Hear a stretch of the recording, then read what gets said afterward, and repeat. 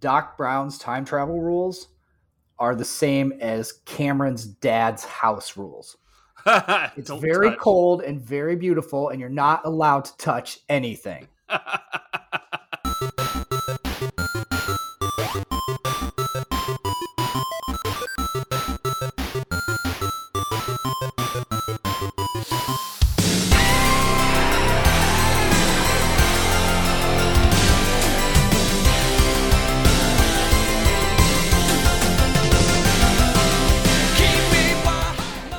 Do you love the movies? Do you miss going to the video store, acid wash jeans, and MTV with music? I know we do. Welcome to Mike and Anthony's Soda Pop Culture Club. Me, Mike, along with my co-host, Anthony. Jigga what? Jigga who? What the hell is a jigga what? What the hell was that? The question was asked before it was even a question. Oh. We bring our take on a classic movie every Monday from the 80s, 90s, and beyond, during which we will play the game. And we will open up a 6-pack of favorite scenes. We also point out a couple of generic scenes as well. Maybe a give or take a few there.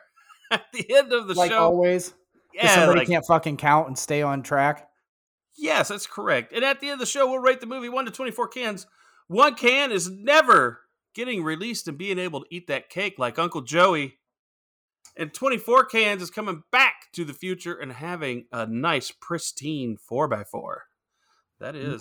With that girlfriend. Like 4 chicks at once, or what's the 4x4? How does that work? The Toyota 4x4, his truck. I know. You know something I just figured out? Here's with your whole 6-pack shit, because you will do 13 of them, but it's still called a 6-pack. I call this a tangent. You know who you would be? You would be the Domino's delivery guy. Where 30 minutes or less, it's free. Yeah, you get your pizza in 30 minutes, but I'm going to stand here and fucking bullshit with you until your pizza's cold. That's right. Make you not get your pizza. That's the move right there. That's how you do it. All right, but let's get back to it. But before we get to all that with the movie, we want to let you know that we want to do the movie suggested by our listeners, and there's a few ways we can do this. One is join our Patreon. So suggest movies on there, we'll do it. 2, if you want us to do a movie and you want us to do it right flipping now, you could do a fast pass. You send us $25 to our Venmo or PayPal at Soda Pop Culture Club. We do your movie. It's the next thing we do. And right now, I'm just going to say we're doing what? Back to the Future, all 3 in a row? Yep. And if someone were to send me one, like when we were recording this today, if I were to get it, I go, oh shit, I'm going to have to postpone the other 2 Back to the Futures to do the shit you paid for. So just think of it that way. Yeah, if you want to pay to fuck up the schedule, do it. That's what we're saying. Pay to fuck up the schedule. That's what you're here for. Plus, we have a third way to suggest movies, and that's on our website. We have a little portal that you can suggest them in. That doesn't guarantee we will do it, people. If we like the idea and we feel like it may show up on the schedule at some point. But you can do it there, and we do listen to that, I do promise. You can also buy merch. Check out our schedule. That's also on the website. And Anthony has a last way that you can request. And we want one person to do this because I think we ask every time and it's like no one's done it yet. So please do this.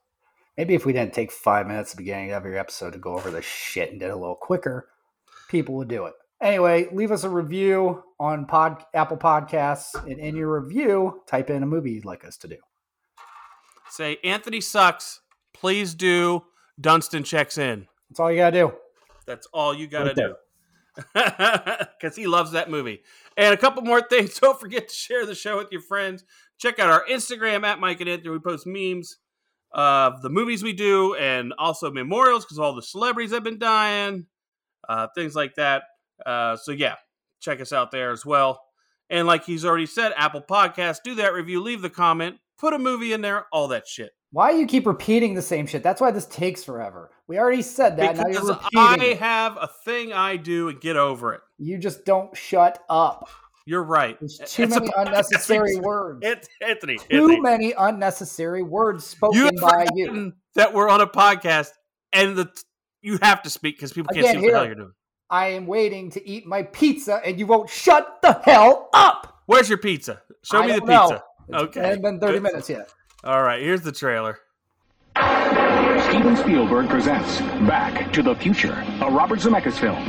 Marty leads an ordinary life. No McFly ever amounted to anything in the history of Hill Valley. Well, history is going to change. And 1985 is not his year. But Dr. Brown is about to change all that. Are you telling me you built a time machine?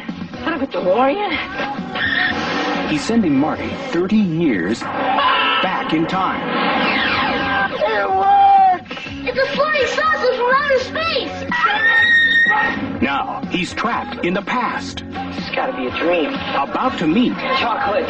his future father. He's a peeping Tom. Wow! And he's making an impression on his mother. He's an absolute dream. And he can sleep in my room. Anything you do could have serious repercussions on future events. Now, he's got to make his mother and father fall in love. For crying out loud, I haven't even been born yet. And only Dr. Brown can help him get back to the future. Are you telling me that this sucker is nuclear? Precisely.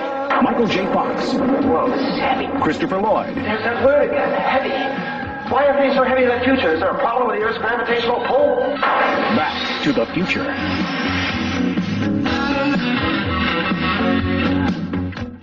Back to the Future. You like that? That's awesome. Yeah. Fucking great. It is great. It's a great movie. That's what we're doing. But before we get into that, Anthony knows what time it is. Do you know what time it is, Anthony? Time to play the game. He gets so down on it. But it's time to play the game, and everybody knows what the game is. The game is where I'm going to read 3 movie reviews.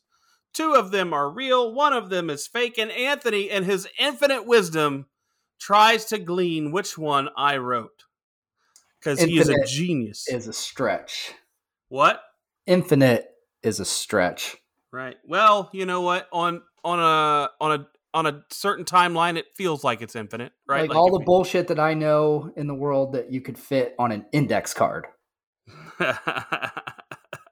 This is what your I'm working name with. is all the bullshit you need to know, and that's This is what I'm working with. So, are you ready, Antoine? I'm always ready to get this. All over. right. Jim Baker of the Chicago Tribune. Pure cinematic magic that takes us all on a journey. John Hartle, Film.com. So busy being clever that it trips over its own ingenuity. Steve Nash, 3 movie buffs. Crispin Glover and Christopher Lloyd are both standouts. Read the second one again. John Hartle, Film.com. So busy being clever that it trips over its own ingenuity. Okay. And can I have the third one again, please? Scott Nash, 3 movie buffs. Crispin Glover and Christopher Lloyd are both standouts. Wow, people, I can see the smoke coming out of his eyeballs and ears. I want to say, just trying to think of what review sounds fake. Anthony's penis is long. That's a fake statement. Yes, long and thick because it was incomplete. Oh. I'm going to say the second one. Okay, is there a reason why? Only because for anybody to say to me that Christopher Lloyd and Crispin Glover stand out in this movie and not That's recognize... the third one. That's the third one? Yeah, the second one of the 2 you made me read, it is that. Then I'll go with that one. I'll go with the that third one? Yeah. Okay. So if I told you were wrong, what would your second choice? The second one. And if I told you were wrong, what would your first one? Fuck you. Jim Baker, or Samantha Baker's father in 16 Candles, probably thought this movie took him on a journey, but, you know, it happens. That's a good fucking reach right there. Why? It's his name. Mr. Jim Baker. It's in the... Yeah. What do you want me to do? I can't... I just want to keep going with the show now. So, people, when he loses, he wants to move on because he doesn't like to dwell on his losses, I guess, or feel humiliated. But that was good work, man. I admit, you came close. I did. I did. It was your third choice. Yep. You had no took me choice. 3 fucking guesses. I already told you before, we could do a good game. You give me a movie quote and I'll name the fucking movie, but... We could do that. You don't want to do that. I would totally drill. I would, does it have to be famous? Can't go with, like, random shit that I've never seen, though. Like, can I have a soda from a movie? You're a fucking idiot. See, that's why nobody likes you, Pip. All right. Here's our breakdown by the numbers, directed by Robert Zemeckis and starring Michael J. Fox, Christopher Lloyd, Leah Thompson, Crispin Glover, Thomas F. Wilson as the Biffster, and Claudia Wells as the original Jennifer Parker. Back to the Future was released on July 3rd, 1985, taking in $388.8 million at the box office against a $19 million budget. It scores 8.5 out of 10 on IMDb and 97% on Rotten Tomatoes. How is this lower on Rotten Tomatoes than Terminator? Fuck if I know. This is a better movie. Like, fuck if I know. Like, it's a better time travel movie even. Like, if I didn't even plan to do a time travel kick, but you know what? Now I'm thinking about it.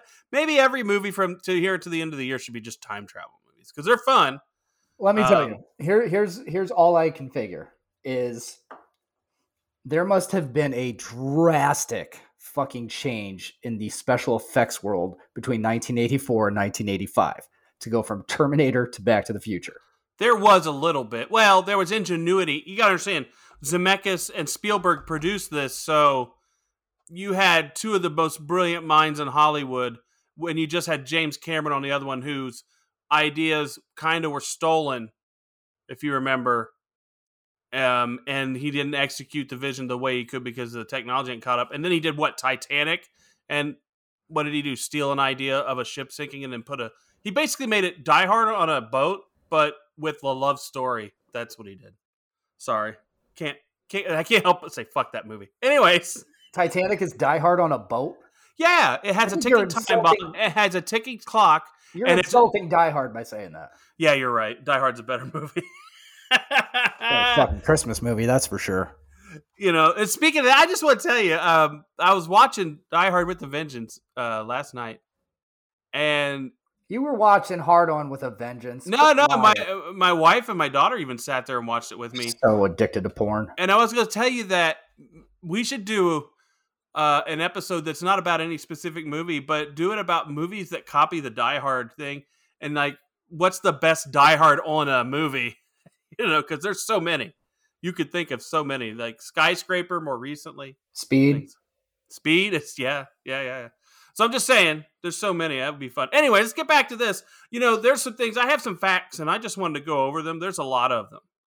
And I wanted to hear your opinions on these and things like that. But the first one I get to is about the idea of this movie. The idea for Back to the Future came to the writer. His name is Gale. When he was at his parents' house rummaging around in their basement, he came across his dad's old school yearbook and wondered if they would have been friends had they known each other when they were both 17. Gale mentioned this to Zemeckis, and they turned it into a high-level story with three basic ideas, and here's what they were. Number one, high school kid gets sent back in time. Number two, he meets his parents. Number three, his mother falls in love with him. See, right there, okay? That's the part I don't understand. Where does this come from that essentially you want to do a movie and wonder what it'd be like if your mom wanted to fuck you? Yeah, and was that a question that came to their minds? I don't. Mom do me if she very edible. Would she do me if she knew me?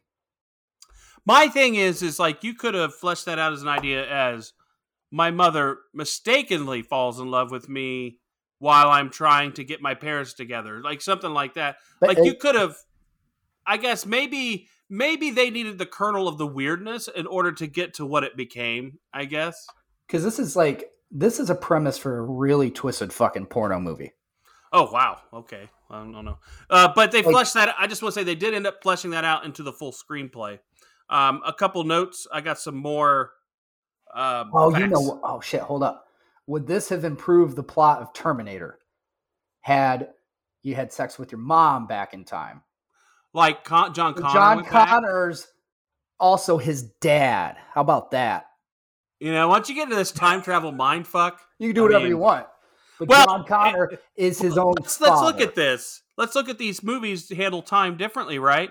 So on that one, how did Kyle Reese be the father of John Connor? You know what I mean? Because it had to fulfill a prophecy to get John Connor there. So that means, like I told you before, there has to be a reality where Kyle Reese just randomly went back and did John Connor's mom. Right. So, and then later on, he has to go back and do it again. I know. So I'm just saying, it blows your mind. And I'm guessing in this, it's the same thing. You know, they kind of follow some of the similar rules, but you don't really see, you know, the butterfly effects of John Connor and Kyle Reese's world as much as you do here. Like, they tend not to dwell on what's in the future. You only see what's happening in the present, like either in the 80s or in 91 when they did number 2, right? Like, you only see the present day on those. You don't really get to see how the butterfly effect works in the future until later movies, which really sucked. So, kind of, this one lets you in on the little changes that can happen, right? Mm-hmm. Little changes. Anyways, I got a couple things. Marty's surname, it originally was not McFly. What do you think it was? I'll give you a guess. I mean, You can give me a guess since I'm staring at it, McDermott. Are you in the notes? Yeah. He is in the notes. The fuck do you think? People, he's never in the notes, so it's I'm kind of always weird. in the notes when we do the show. Oh. Okay, another thing, the famous clock tower climax to the movie wasn't part of the script. So there you go. Instead, Marty and Doc would visit a nuclear test site in Nevada, and a nuclear explosion would send the DeLorean back to the future. This was changed because the whole sequence would have proved too expensive. So, and I don't think it's on here. Yeah, another thing is that the time machine originally wasn't a DeLorean. Mm-hmm. That's the other thing. It was a refrigerator. Yes, I did hear that before. Yeah, that's weird. That's so I don't know. Yeah, I think they made a good change to that. Yeah, here's another thing. The final scene. You know, everybody knows this movie because I think this was really the first movie that people watched, and the final scene with the promise of a sequel was ridiculous, right? We didn't expect that. It was like, oh my gosh, right? The final scene originally didn't play out how it does in the film, though. It plays out with Doc turning back up at Marty's house and taking him and Jennifer on another adventure. It originally ended with George looking at a 1955 newspaper with a picture of Marty playing Johnny Be Good on stage and saying, "It can't be, but it is." So, like, the dad looking at the paper and going, "Oh my gosh, that's my boy," in 1955.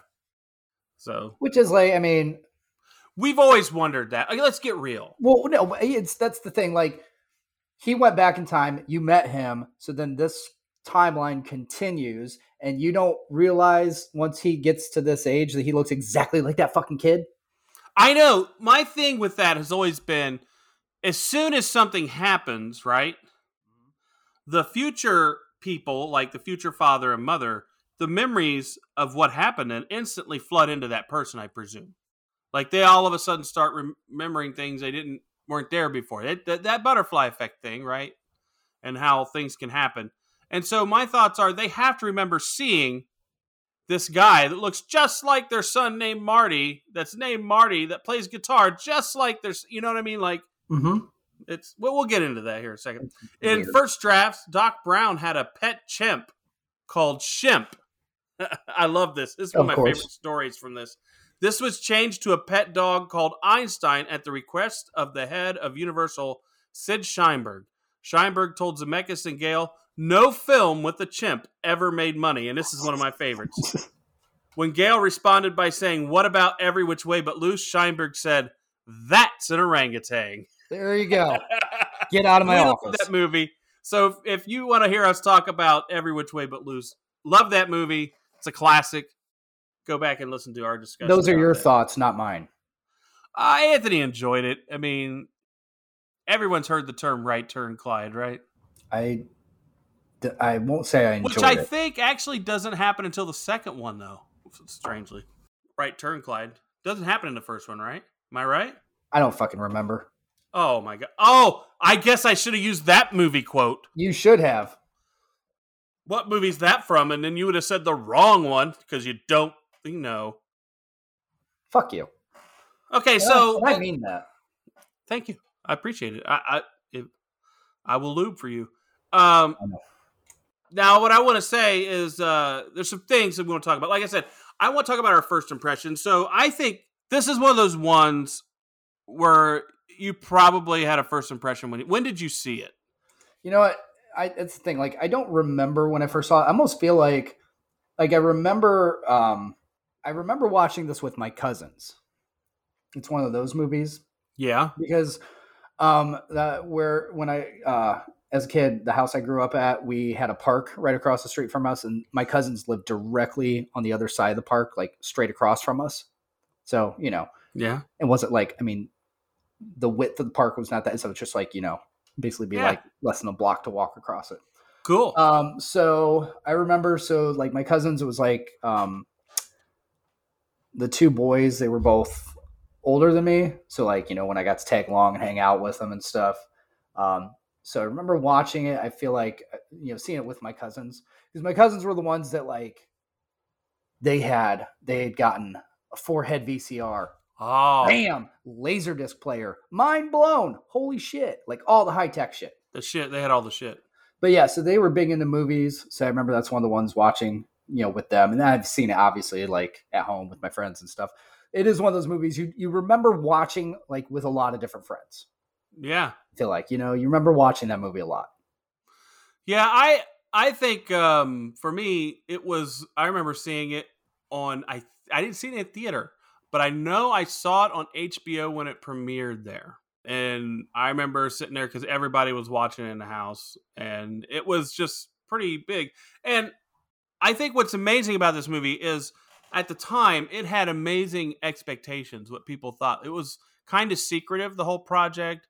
And then when they come out with the whole time travel thing and the DeLorean, we were all like mesmerized by what it could be. And I think this is one of those movies that lives up to the expectations.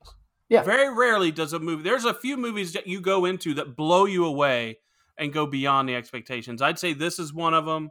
I watched Pulp Fiction in the theater. Didn't know what I was getting into, but it blew me away. I feel like most movies are going to either disappoint or come out of nowhere and blow your fucking doors off. So This is very rare in the sense that it does live up to the hype. You're right, because not many movies with that type of hype placed on it are ever going to actually live up to that, because it's always going to be like, it was good, but kind of thing. I'd say, think about that. Like another movie I was going to say is The Matrix is another one that blows you away. You go in the theater and you come out, boom, mind is blown. Yeah. You're like, right. So, but I was going to say with this is interesting is that you remember like Star Wars and how many people, like most Star Wars movies do not live up to the expectations. They are not as good as what you want them to be, what you would expect them to be.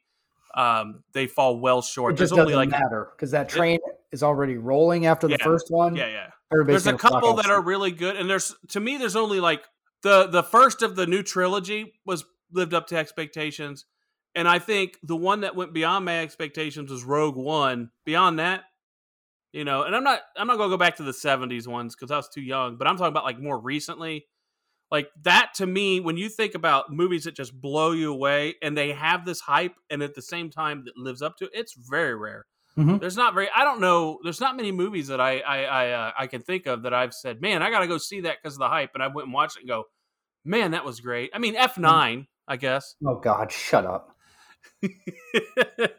I hate you in ways that I don't even have words for yet. I think another thing about this movie, though, that does make it so great, Maverick. I was already going to say Maverick, that I think that is like one of the few that actually lived up to the expectations, and we hadn't seen that in forever. Yeah, and it's funny, too, because Avatar, even, those expectations are astronomical based on what they spent to make the fucking movie. So it's got to be one of the highest grossing films ever, just fucking break even. So that doesn't count. I'm not a fan of Avatar. I think they're garbage. Good for you. I liked Avatar. I don't psychotically love it, but I liked it. I think it'd be a good video game, not a good movie. Yeah. The ride, the Disney ride was cool. Yeah, I mean, as I say, video game, a ride, but as a movie, I don't like the concept of jumping in an alien suit and running around and whatnot.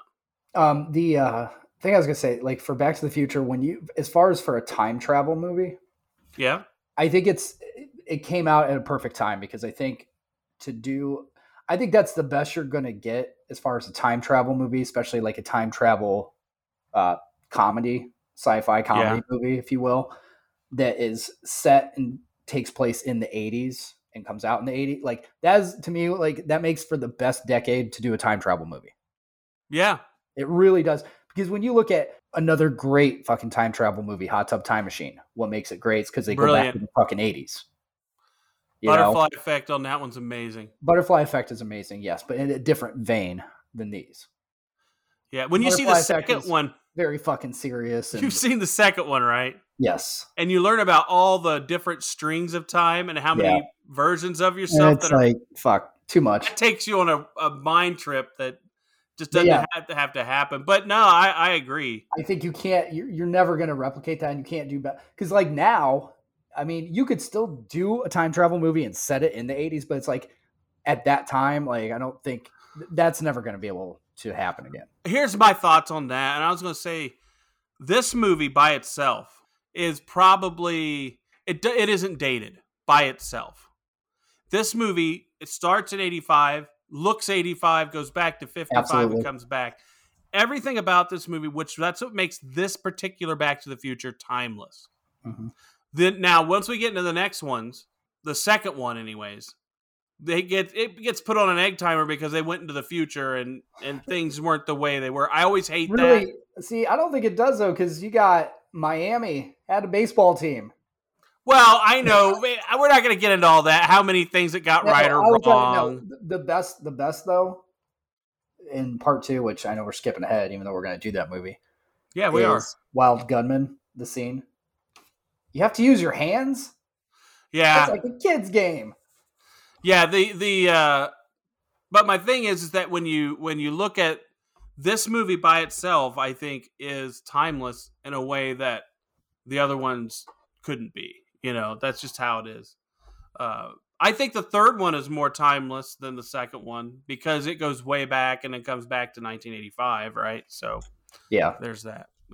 So yeah, I think, well, time travel movies, and I think you're right. It's the perfect time because up to that time, we had The Time Machine, which wasn't a great movie. It was okay. You had Terminator. You had, what's the one with time Ice Pirates? What's the one where they went into time travel with Sean Connery? There's that one. So the time travel just wasn't a Lynn Swan. The motorcycle one, or not Lynn Swan. What's his name? Time Cop. Time Rider. The movie Time Rider. Time Cop came after this movie. So, yes, I know. But I'm talking about before this movie. Your time travel movies were kind of you know, they weren't executed well. They lacked imagination. They didn't suck you in and into it like this does. It didn't make you feel like you could be in that world. Like it could happen to you, right? Like. I think other ones don't do that. It's always much more feasible to have a time travel movie that you don't go into the future. It's much easier. You're in the present and you're in the past because it's a lot easier to replicate what was going on and to write that story. Because once you go in the future, it's hit or miss. Have you seen the movie Interstellar? A long time ago. With Matthew McConaughey, it's brilliant. No, I was fucking thinking Inner Space when you said that. No, Inner Space is not a time travel movie. Yes, Interstellar. Yes, I saw that. But Interstellar, they kind of mess with time when they go into the black hole, and he's able, and they say the sixth or the fifth dimension or whatever it's called is all time happening at once, but it's only in the one room, his daughter's room or something like that. So he could see all time. He didn't travel in time, but he could see time, and it could only go backwards, I think, is what the whole thing was. And he could only manipulate in the past. So, like when you look at those rules, those were based on theoretically what they think could really happen in that movie. So I wonder if just, in our subconscious, we're like, oh, well, it makes more sense that you could go back than you could go forward. Because it's easier to go to something that's already happened and has already existed. Happened. Yeah. Than it is to go to something that isn't there, because when you think about it, you're just going to a place into the future. It's made up. Yeah, that's right. So it's kind of like this. It's like you've got the fun of the 80s, what's going on, but then you've got, for other people, nostalgia of the 50s. You got to remember the 80s. That was Because remember, we just had American Graffiti. We just had Grease. You know, the 50s nostalgia was hard because those people were the ones raising us. You know, those people that lived or our grandparents anyways. Those people lived in the 50s and had a good time. And I think that's what it was. It captured both groups. It captured us and our grandparents and parents because they lived those decades. And I think that was the big thing. It sucked them in. And I like that. I do like that. That's an amazing thing. Now I want to go into the time travel rules. What do you think the time travel rules are in Back to the Future? It seems that don't look at your parents. Yeah, don't talk to your parents. Well, I mean, with Doc, it's don't mess with anything, talk to anyone, because it could change the future. I think here's what I think. Doc Brown's time travel rules are the same as Cameron's dad's house rules. It's very cold and very beautiful, and you're not allowed to touch anything. Yeah, you know, that's so true. I agree. You're just not allowed to touch anything, man. But the thing I have is when he does meet his mother and they finally talk about it, the brother's head starts erasing from existence. So what I love about the movie is that it tells us how the rules are, right? It says this is what's going to happen unless these things change. And it puts us on the ticking time clock to where he's going to start erasing at some point. Now, I don't know why they race one at a time and not all at the same time. Not here to judge that. But oh, wait, no. If you think about it this way, he was the oldest. So he would so the opportunity for the youngest go, that opportunity, yes. I get that. I just thought of that before you said it, but the problem is that's not how time would work, right? Because if they're not together, it doesn't matter which one of you is oldest or youngest. If they're not together, none of you. I think it's more if you think about potential, the realities. Yes, the chance is slipping away. Is it still possible that it could happen later in a different way? Sure. If George decides to go bird watching again, maybe. Now I have a tweak on that I would like to. So would you think it would have been better if the way it was done is that Marty, because he is outside of time now, everyone else wouldn't be alive, but Marty would be a man outside of time and not have a place to go back to if he didn't fix the relationship. See, then you're getting all Interstellar on me again. You know what? You're right. They made it simple. The regular masses could understand it. You didn't have to watch theoretical physics shows or anything like that. When you get into that shit, you're limiting your audience a little bit. But I think now you could do that. Then you couldn't, because you got to remember the amount of knowledge that's available to you now that you didn't have then, and the level that people think at because they watch so much shit is different, right? So I think back then, much simpler thinkers, we weren't contemplating that, and we weren't watching 8,000 streaming shows about different types of scenarios that could maybe broaden our horizon. We were basically cavemen in the 80s. Cavemen, but in some ways. Yeah. It's like we land on the moon, and that's about all we've done so far.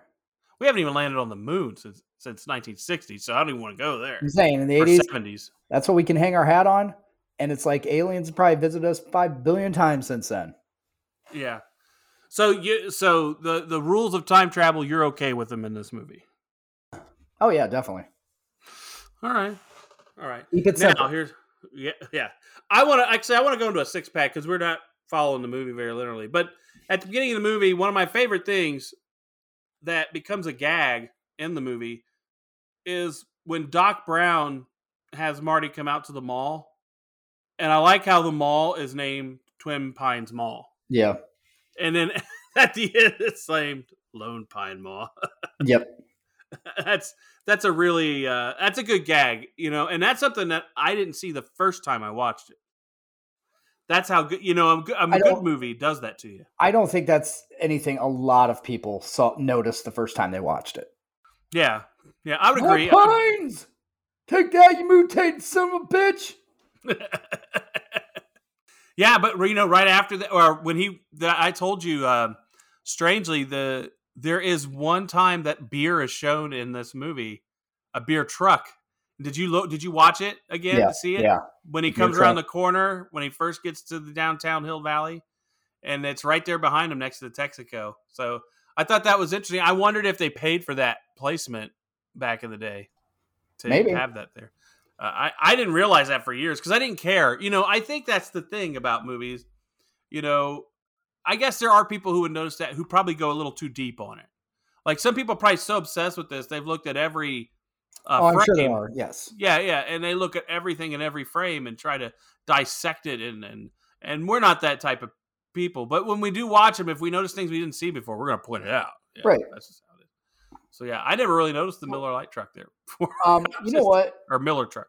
I'm just going to rip through my 6-packs here since we're doing this one a little bit differently. Yeah, go ahead. Just because this one actually, to me, what I do like about this movie too is it's really easy to pick out your 6-packs because you remember this movie, you've seen it so many times, and you know what your favorite things are. So number one for me is the DeLorean.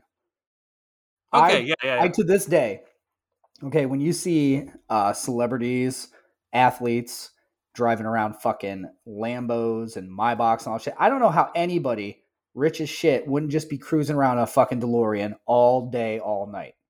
That's I would be. the car you should want, and there is no substitute. Custom make it, have someone put a different engine in it, all that stuff. Yeah, I'd do that in a second. My other 6-pack is the Huey Lewis cameo. I fucking still love that. You're too loud. You're just too darn loud. Playing his music. And then my other thing is Marty and his skateboard. Yeah. All the skateboard tricks. That made you want to go out and accidentally kill yourself. Hanging on cars and doing all this shit. And then when he does the kick and flips it up and he catches it, it's just awesome. Do you know who actually did all the skateboarding tricks in the movie? Crispin Glover? No. Danny Glover? Tony Hawk. Did he? I didn't know that. That's Tony awesome. Hawk was the That is awesome. I did not know that. Yeah, something you didn't know, right? Am I good or what? There you go. No, but Tony Hawk, he was the stunt skateboarder guy who did all the stuff where you held onto the truck and all that stuff. So that's interesting. He's had an interesting career, hasn't he? Yeah. When you think, and that's the other thing. When you look at this franchise, I know that's in this. There are people in here who are a part of that, and I think Flea is another one, or basically the Red Hot Chili Peppers are in here. So eventually, there you go. Just interesting careers that people had. Now I'm going to give you my second 6-pack since you did that. And me, it's Christopher Lloyd, because when I watched this again the last couple of days, I watched it a couple times. I think he carries the movie in a lot of ways. Michael J. Fox is good, but boy, when Christopher Lloyd is on the scene, everything he does is important to how we get to where we need to go, and he does it well. See, I love his character. I only half agree with that. I think the combination of Michael J. Fox and Christopher Lloyd are what carried the movie, that duo. Because which number I don't know if you're going to mention this, but I think most people know that originally Michael J. Fox was not going to be in this movie. I wasn't going to, but we can. Eric Stoltz. And Eric Stoltz, they first started shooting the movie with Eric Stoltz, and it just was not fucking working. And Michael J. Fox was doing Family Ties. Can I tell you why I learned this? I was reading it, and I was going to go into this fact, but I didn't do it. But I can now. Eric Stoltz, when they were talking to him and they're trying to get him to be funnier on it, he said to him, "Why would I do that? This is the most depressing situation a teenage boy could be in. He's lost his family. He's in a different time, and everybody's going to die. It's he says it's depressing. So that's why when he was doing it more from a place of desperation, and wasn't fitting with the lightheartedness they were going with, because he was too heavy with it, because he saw it as a different character. And there are people that thought he saw it correctly. Like, if this really happened, this isn't some flippant thing that he did. What would you do in that situation if that happened to you? And yeah, Michael J. Fox listened to the fucking director. So, and Eric Stoltz was like method with it. Was like, this is doomsday, man. I'm about to fucking die. This is why Shia LaBeouf would not work in Back to the Future. So he would have gone too fucking method. Would you want to see Eric Stoltz though version of this? Because they did film a lot of scenes. Right now, Shia LaBeouf would have killed Einstein and ate him to stay alive. That would have been his thought. This is what I need to do to stay alive. I got to kill the dog. Yeah. And I got to cook him on top of the fucking flux capacitor and eat him.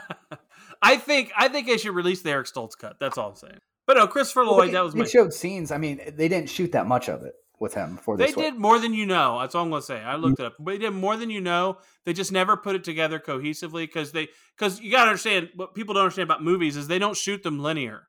They shoot them out of sequence. Yes, I know this. So you might be doing the ending the first week you're on set. Then shave your head and then finish it. Yeah.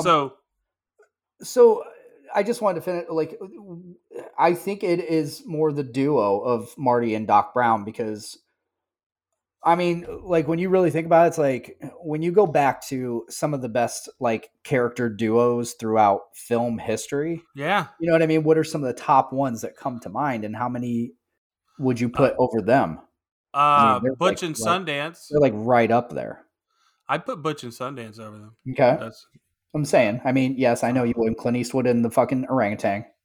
I get it. No. Butch Cassidy and Sundance Kid is a brilliant movie with Robert Redford and Paul Newman. Mm-hmm. Suggest everyone watches that. If you're going to watch one Western in your life, that or Tombstone. This is like Maverick and Goose, you know? Yeah. Duos, Mel Gibson and Danny Glover. Right, there you go. Lethal Weapon. The buddy cop genre. What? Gilbert and Lewis. Yeah, Gilbert and Lewis on what? Revenge of the Nerds. Oh, yeah. Well, we're gonna do Revenge of the Nerds eventually, and there's too much rape in that movie and stuff. Now that we look back at it, back then we laughed, we loved it. Well, it didn't take her long to come around either. After that, no. We'll get to there's so many things, but no, the duos, the great duos, Han and Chewie. That's what I'm saying. Like this is up there. You know what I mean? I would say, actually, this one is a pretty good one because as we all know, the show Rick and Morty is loosely based on that. So it lives on. Its imprint on pop culture lives on pretty well. I think people who've never seen Back to the Future know who Doc Brown is. And I think people will be watching this movie 30 years from now still and being mesmerized by it in some way. Even with its... Oh, they would. Because as soon as you're like, who the hell would wear a jean jacket with a life preserver? Yeah. Who came up with that look? And yet you wanted to wear it. But the people will be watching this even with its special effects not being quite up because it doesn't have enough of them that it ruins it. That's the key.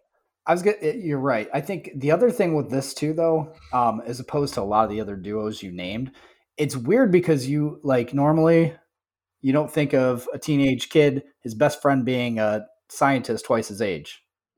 No, but the dynamic is strange, but it works. And there's the story that we never got, really. The backstory of how did he end up coming around, because he's not a great student, it seems. Like, it doesn't seem like not bad, but it doesn't seem like it's his number one. He cares about music. He's like, he's another thing. So it makes me wonder how does he meet a girl that looks as hot as what's her name? And has his only friend that he hangs out with, it seems, is Doc Brown. I don't know. What kind of date is that? Hey, we're going to double date with the Doc. Yeah. Oh, but I want to get my final six-pack because we've already kind of went over this. And my final six-pack was the simple explanation of how time travel works in this movie. Like from how, like I told you, the butterfly effect works to as simple as how Doc Brown shows push this date here, push this date here, but boom. We know the mechanics of this movie so well that we're able to just live in the movie and not have to think too much about it. And I think that is the beauty of Back to the Future. I think that is the number one thing. If you could, like we were talking about, something digestible for the masses, this was it. And we were able to. I know it's just saying the flux capacitor is what makes time travel possible. But then we don't have to get into exactly how. Who gives a shit? You got to put 1.22 gigawatts in it. America. We said so. That's it. That's all. That's all. And it just needs power. That's all. I mean, Doc Brown, all of his other inventions. I mean, he's he's basically like the dad in Gremlins. All of his A other better version, though. A better version. All He's of his not other hawking no, his I'm saying shit. all of his other inventions suck, basically. That Rube Goldberg machine at the beginning is kind of cool that feeds the dog. Right. If the dog is If home. the dog is home and eats. Yes. If not, this is what you get. Turn that shit off. But yeah, and he had a lot of clocks. And do you think he was obsessed with time prior to the flux capacitor, or do you Because of the because he was clock thing? hanging a clock? He was hanging a clock when he fell and hit his he head. fell and hit his head. So it makes me wonder: was that already an obsession, or did that trigger an obsession, and that's why he had all the clocks in his workshop? That's what I don't understand. I wish that's why I said there's no backstory to how these people got to where they're at. It might have triggered it because he was hanging a clock, and that's bam, hit your head and flux capacitor. So at that point, that was like his focus after that. Yeah, I guess. I mean, to have a brilliant idea like that would be amazing for the next off 30 of a years. concussion. I mean, come knock the shit out of me, Anthony. I want to see if I can think of something awesome. Okay. And then I'll hit you. We'll see if you can think of something. You want a great. You need some great fucking ideas too. Come on. I keep trying to find a new co-host, but nobody's volunteered yet. I do have great ideas. No. Well, okay. Well, it's not my fault. I'm stuck here with you. Whatever. So this movie's pretty awesome. There's not a lot of low points in it, but there are a couple. For me, I have one. I don't know if your generic's going to be the same as mine. Go ahead. I have one generic, and really, and I hate to say it, it's Biff. And I don't mean the character as much as it's the acting. I thought it was when you get the honest performances you do by everyone else in this movie, when Biff speaks, it does not feel as natural as everyone else. It feels really put on. It feels kind of fake. It just never felt as natural to me ever. Like it always felt like there was something a little off. Yeah. What about you? See, I kind of feel like that's what he was going for, though. Well, I get that. I mean, you think about it, like, be a douchebag in the 50s. Okay. Like, where do you get the inspiration for that? Like, you know what I mean? You could be like, you could go more for Greaser, a different mode. You don't have to be like, because he sounds dumb. And we're going to do the other ones. And I think when you see the second one, I think you get a different idea of Biff than you do in the first one. You know what I mean? Like, how does a guy come from what he is in the first one to where he is as an old man when you see him there? A little more wise, Yeah. He just seems too dumb and too oafish. That's just my opinion. I feel there's a balance there. It's slightly off. And then now, people, this is nitpicking because it's not like I don't like the character in general. It's not like I watch it and go, oh, fuck this character. I hate this movie. I got to turn it off. Love Biff. Yeah. But it's just, if you were to say, man, would you make better? I would somehow figure out a way to balance that, how he is. I don't think with Biff, naturalness. Biff is like O'Doyle to me. Yeah, but O'Doyle's good when you see them in that one moment for a second, putting somebody in a trash can and then going O'Doyle rules and walking off. He says a lot more lines than that. And that's what I'm trying to say. It becomes a little less natural if you go all O'Doyle rules all day long. There has to be a balance, and I just feel that there's something missing there. That's all. I don't know. I think he's just, he's just a dumb bully. I agree that he's a dumb bully. And that's all you get out of it. A little different. I don't know. I think that's fine because that you don't really see. I think if you get too much into that character, it could change the dynamic he has with other people. It also could change how you feel about him getting his truck or his car filled with shit. I have one for you. The guy who plays Shooter McGavin. Yeah. He plays a bully asshole naturally so well that I believe that's who he is and it doesn't feel out of place. That's the kind of thing I would like. If he played this character, probably would have been very natural. Probably would have been very natural. That's what I'm saying. I think there's something there that there is a way to make that work. I just feel, I'm not saying it's, like I said, I still love the movie, love the guy. It's just a little off. You think somebody else could have done better? I think there could have been a better performance there. There could have been. So my generic, it's not like generic, like, the scene sucked or anything. Like, you shouldn't have had that in the movie, which is usually where our generics come from typically. Yeah. But I had to find out something. Like, I was thinking about what would I consider to be kind of a generic scene, and I thought of something for this reason. It's when Marty's mom finally kisses him in the car. Yeah, like she forces herself. She kind of sexually assaults him. Yeah, go ahead. The reason I'd say this is generic, because I thought about it watching it as a kid. It really leaves some fucking conflicting thoughts for young boys watching this. Because you're like, I was at that age where I was liking girls and stuff, and I'm like, so wait a second. I'm not supposed to kiss your mom, but what if my mom is Leah Thompson? Leah Thompson is like, which actually kind of goes back to their fucking whole impetus for this movie. What would happen if my mom wanted to do me back in time?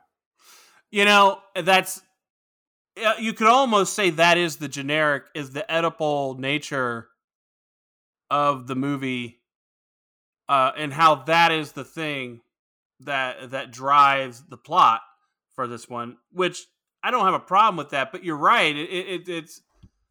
It's strange that whole kiss thing. He was already going to get handsy with her, which felt kind of weird too, right? Like, he was already going to be a little rough and handsy with her so that George would have someone. Didn't need to. Yeah. She was all down. DTF, right?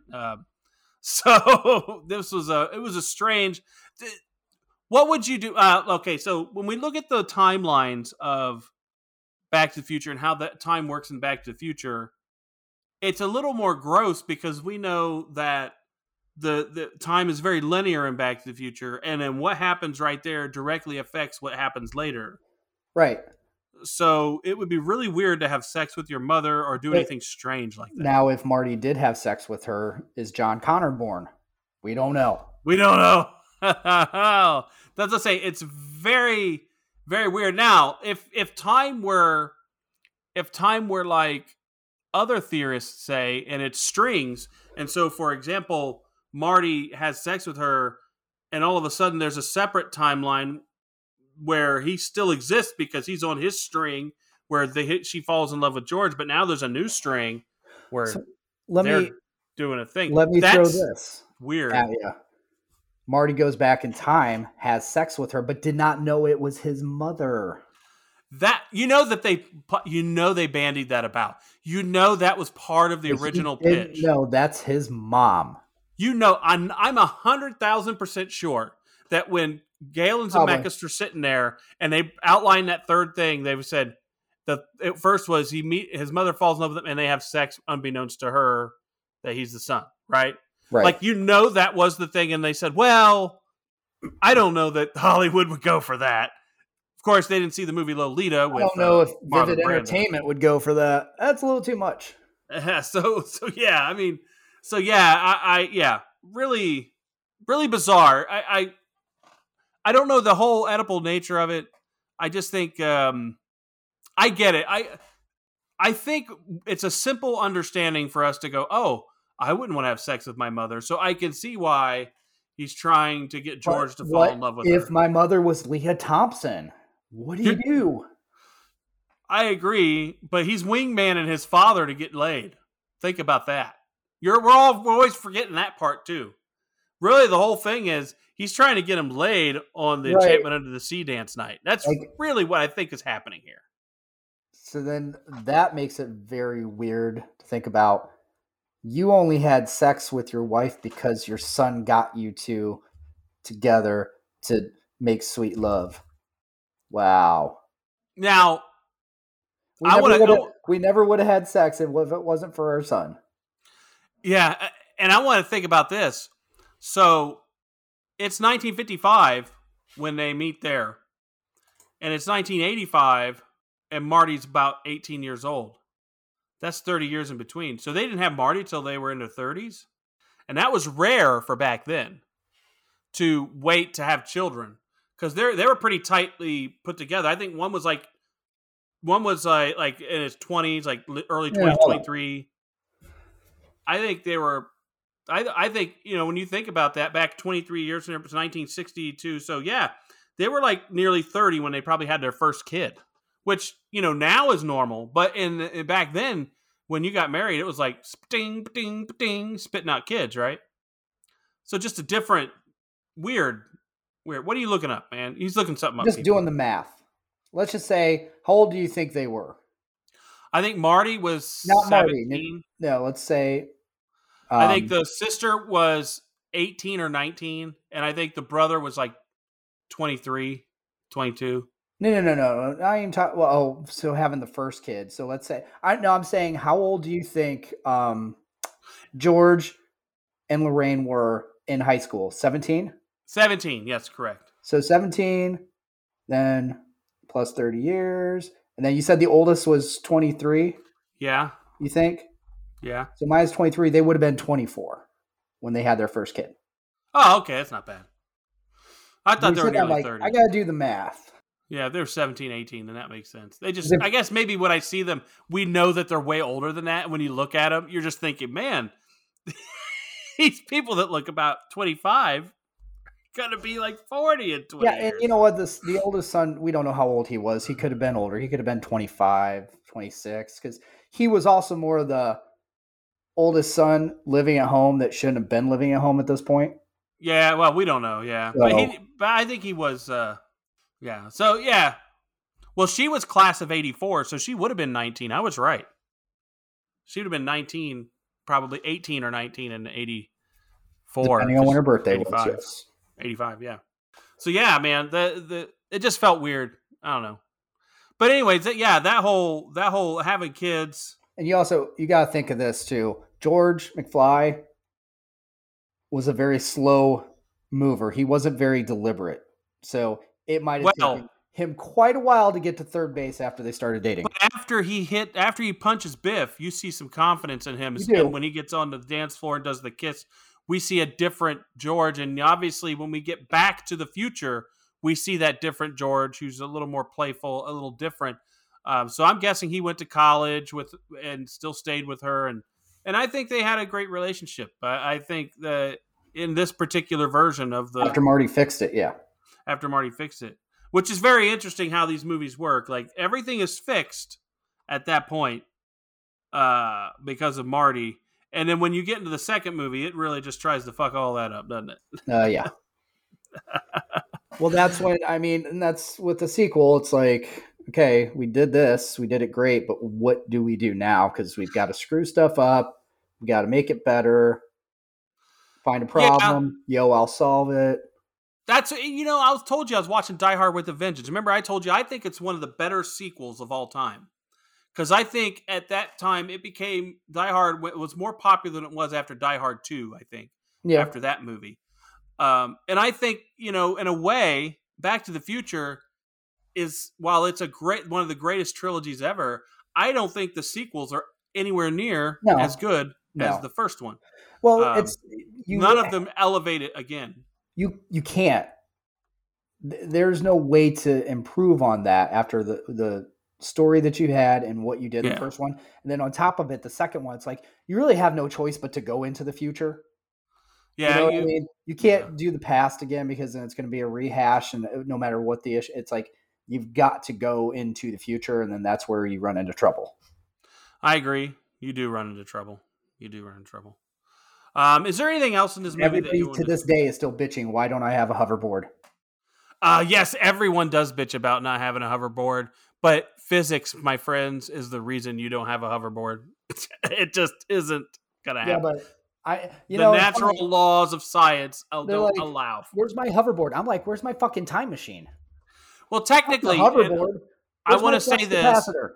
Those people who do that weird water jet board thing on the water, when they go out there, that's kind of like hoverboarding, but that's like on water and it's not, not anywhere near. Hydroboarding. Yeah. Hydroboarding, yes. So, a couple things. I want to make sure we touch on a few of the more important things in this movie. the flux capacitor and having to get the lightning to strike. Did you ever think that was too precarious? Like, how did that?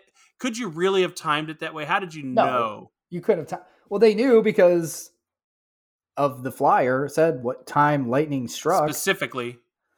But So, even then, it's like if you're off by a half a second sliding down that thing, forget hitting although it. electricity, although I was thinking about that, and you notice how I don't know if you know anything about televisions, old ones specifically, the big box ones. Yeah, they had a place in it, a box that you weren't allowed to open or touch because it held 10,000 volts or some crazy shit. Yep. At all times, even when it's unplugged. So I was thinking maybe the way the doc built it, he was able to, not forever, but he was able to store the power for just a moment so that there could be a little lead time between when it came down. So I always thought that could be explainable. I got a question. Why didn't they?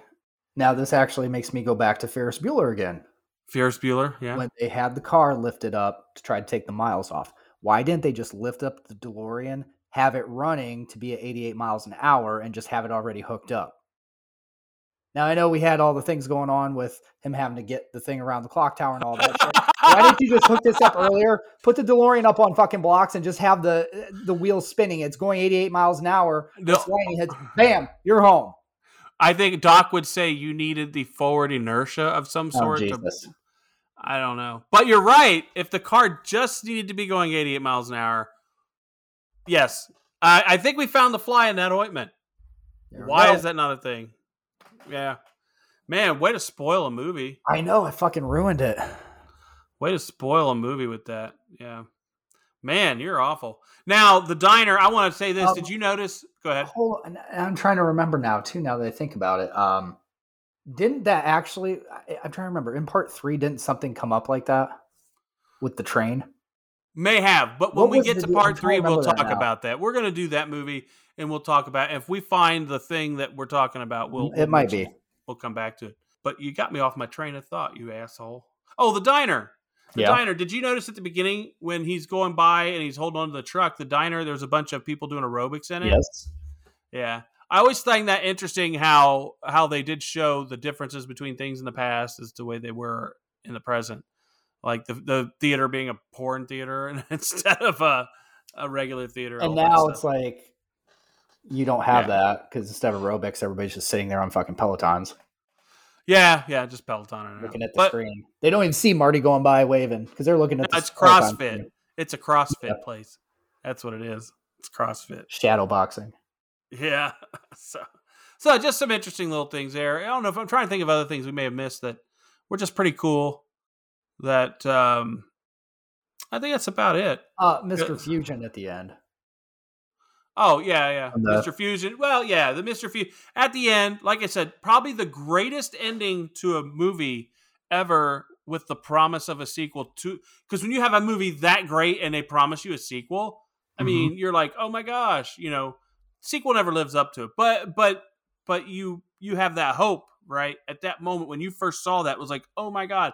And then you see him just throwing shit into the Mr. Fusion. You're like, oh, well, that improved that. Good job, Doc. I think that's the other thing too with the second and the third. Whether you love them as much or not is another thing that it was like actually awesome that they did, that they released them so close to each other that you didn't have to fucking wait forever. Yeah, the third one was a little farther out. I don't think so. I feel like it was. It didn't come out long after the second one, relative to how long it usually takes a sequel to come out. I guess. I mean, I thought it was. Now you're making me look it up because I thought it was. It was in the 90s. Back to the Future 3 came out in the 90s. I thought, and in 1990. So right, 5 and years. Part 2 came out in 89. And the first one came out in 1985. So exactly, that's what I'm saying. Those two movies came out tight, but first one. That's what I'm saying. This between the second and the third one. And I think that's probably what did it to, when you think about it. We're going to go into this in the other ones, but the time it took between 85 and 89, I think we expected more than what we probably got out of it. Our expectations rose, right? Because we just saw the greatest fucking thing we've ever seen on screen. And then, if we don't see the greatest fucking thing we've ever seen on screen for the second one, we're not as happy. That's just how it is. 6 months apart. Yeah. Between 2 and 3. Yeah, 2 and 3. And they probably should have held those out a little bit, but, but whatever. You know what? I don't think so, because I think, especially after the second one, you could have lost some steam because we went and just kept the steam up. I get what you're saying. First one. Yeah. Anyways, but we love this movie. We love everything about it, and we're going to go into the other two a lot deeper. We're going deep. We go deep. Was there anything that we missed on this one that I'm just? I mean, I'm sure there was stuff we missed. There's plenty of funny parts and everything. Yeah, just random stuff like George. Like I still in the beginning. What, Lorraine? Yeah. What? Yeah. That's a question. That reaction is asking. Well, no. I think he did that on purpose because she asked him about what he was doing, and we all know that's what I forgot to mention. That's the fucking weirdness of this family. We've got the Oedipal nature of her falling in love with him, and then we got the weird ass fucking George McFly, who we don't know this is the only person he did this with. We don't know that. Climbing a tree and peeping into her window to see her in her underwear. I'm gonna pretend it was the only one. And he was just so in love with her only. Mm-hmm. And how did he not know? But later on, when Marty says, Lorraine, so was he just randomly looking at her? I'm gonna also say, if I was gonna pick out another generic, it's like, what are you doing in the middle of the fucking day in a tree that is not a well hidden tree? It's on the street, climbing up, peeping, and then what's she doing, getting naked in the middle of the day? You know what? Some of us live a different life. Or not even getting naked. She's got that halter fucking bra thing going on. That old school bra, yeah. Back then, because they didn't have underwire then. I don't believe granny bra. That's not granny. They just didn't have underwire, so they have more fabric underneath for support. That's granny. So, hey, whatever, man. Just deal. So, anyways, that is our thing. So, yeah, I think that's one thing we did miss was that. But and now you know what time it is. Time memorabilia. Yeah. What you want? This I don't know. This is a tough one. It is because I you know what though? I think I'm going to go weird on this one. Okay.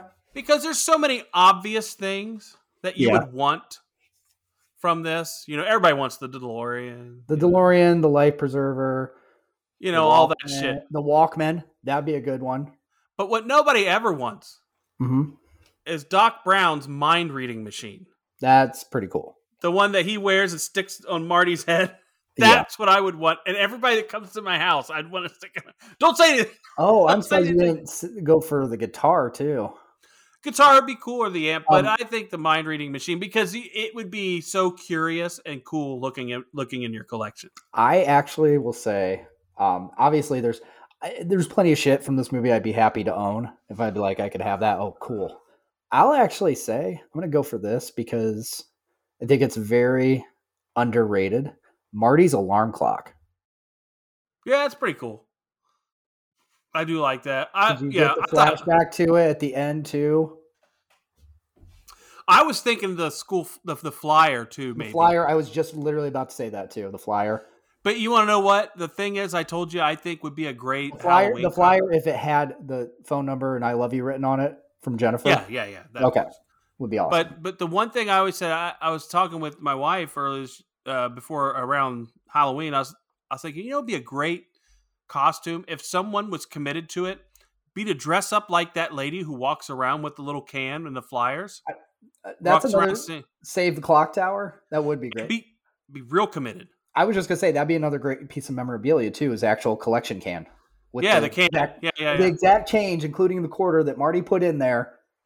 Save the clock tower. Yeah. That's. I was say if someone's committed enough and walked around all night doing that would be like. I think that's another thing I think that speaks to this movie and the impact it had. Like literally the fact that there's so many different pieces of paraphernalia that you would like to own from this movie. Oh yeah. There's a lot of movies we're struggling to think of one thing that we'd really want. Yeah, we didn't even say the camcorder, which the fucking I'll tell you, the camcorder or the plutonium, the fucking empty Miller Lite can that Biff takes out of the fridge. Even all you got for me is a light beer. Miller Lite though. Funny enough, I don't think that was around until 1975. What? Miller Lite. Okay. And don't ask me why I know this. You know what's funny is that they actually that style of can they brought back because that's what they use now because it's a better looking can because they used to do the Yeah, Miller Lite was 1975. So it's weird that so that is a glaring problem in the movie. Now I'm going why to is have to that a change this. glaring problem? Well, because the movie was set in 1955, and you can't have Miller Lite in 1955 if it wasn't introduced until 1975. Miller Lite, the can that was in 1985. Oh, He just 1985. showed up I at the thought you were house saying because that. he had the car towed and he got a beer out of it. Oh, yeah, I was thinking of. Old Biff. Oh, yeah. After he wrecked the car, he spilled beer all over his jacket. That's true. Yeah, that was good. Yeah, that was good. Oh man, light beer from Miller. That's it. That is all of our memorabilia. Did you want to rate this thing up, or Let's rate it up. all right, go for it. I'm not even going to get into a big spiel about this because, like, to me, if you can't give this a 24, you don't like movies. What the fuck? I mean, I'm not even going to purposely try to take points off of this for anything. Like, it's fucking 24. It just Okay. is. It just is. Am I gonna there's other movies that I would watch ahead of this, like if I was gonna pick out a movie to watch for the night. But at the same time, would I ever say no to watching Back to the Future? No. Okay. I got a question for you. All right. We'll get my review in a second. Okay, if you were doing a double feature and you have Back to the Future, what other movie you want to watch with it? Not one of the, but it can't be one of the other Back to the Future franchises movies. Like, would I want to watch with it? What do you mean? Like if you had to watch back to back, you were going to go watch two movies tonight. One of them was Back to the Future. What would the other one be? You get me like what would I want to watch pair alongside with that? Yeah, Other paired with than it, the like Terminator? back to back. Yeah. Other than the Terminator? I mean, you can watch that. I guess is that your pairing? My shitty version of time travel. I'm trying to think now. Let's see. I almost feel like if I was doing Back to the Future, I'd almost have to pair it with a John Hughes movie. I could see that. I was thinking, that's exactly what I was thinking. I was thinking Back to the Future and like Ferris Bueller or something like that. This is like wine pairing. Yeah, and then I was thinking, well, but if let's say you go Michael J. Fox, you could go Back to the Future and like Teen Wolf. That would be a good pairing too. Yeah. So Teen Wolf isn't one I want to throw on that often. So no, you're right. But the next time you watch Back to the Future, you wouldn't pair it with Teen Wolf. You pair it with something else. If I was going to pair a Michael J. Fox movie with this, I would do Secret of My Success. Good movie. Yes, that's a good movie. So yeah, like if you want to get into the Michael J. Fox mood and do a double MJF feature, I think Secret of My Success. Whitfield. Where's Whitfield? Nosebleed, dry heat, get them all the time. Anyways, I gotta go to my review. So Anthony's right. This is probably the most perfect movie that was made in the 80s. I don't know of another one that was made this well. Now, there are better artistic movies, like, say, Raging Bull with Robert De Niro. There was the Born on the 4th of July. You had those, Platoon. You had some great movies in the 80s that were different types. But when you think everybody can get in the car and go watch a movie and have the greatest time they've had at the movies in the 80s, there's only one movie that does that, really, in my opinion.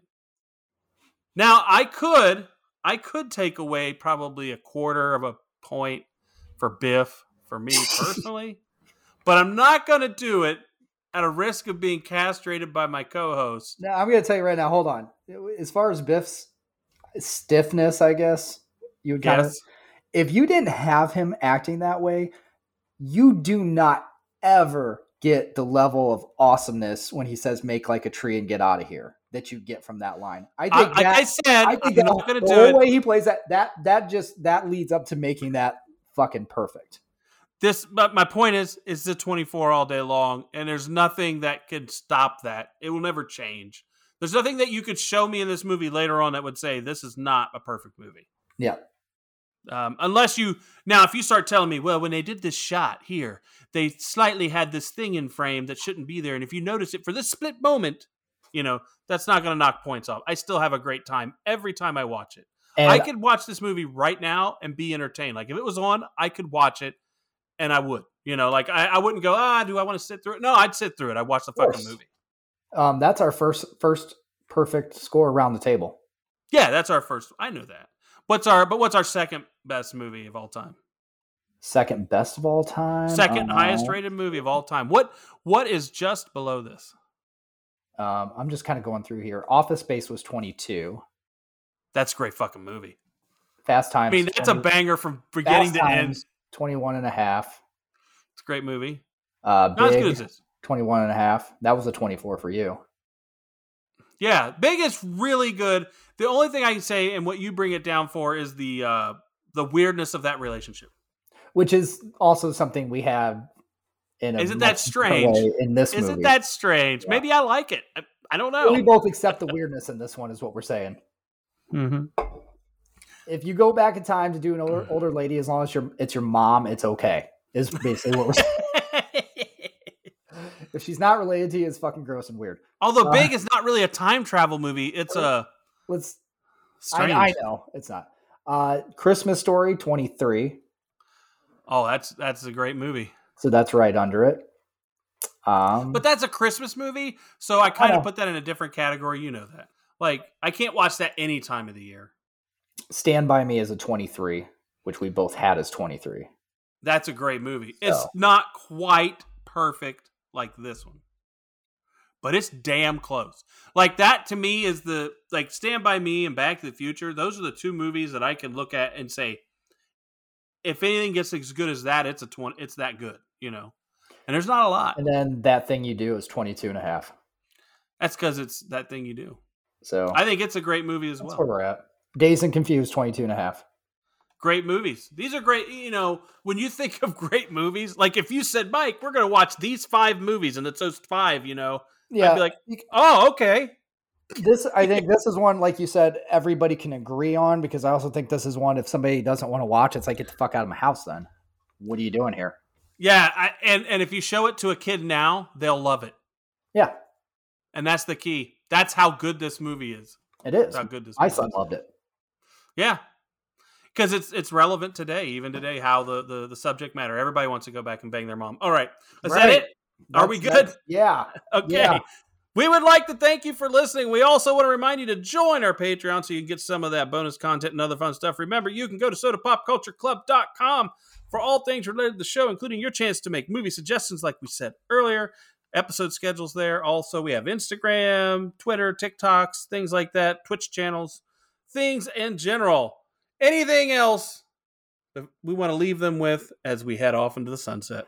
Thank you for listening. And I do want to point out, we do not condone wanting or actually having sex with your own mother. That is affirmative.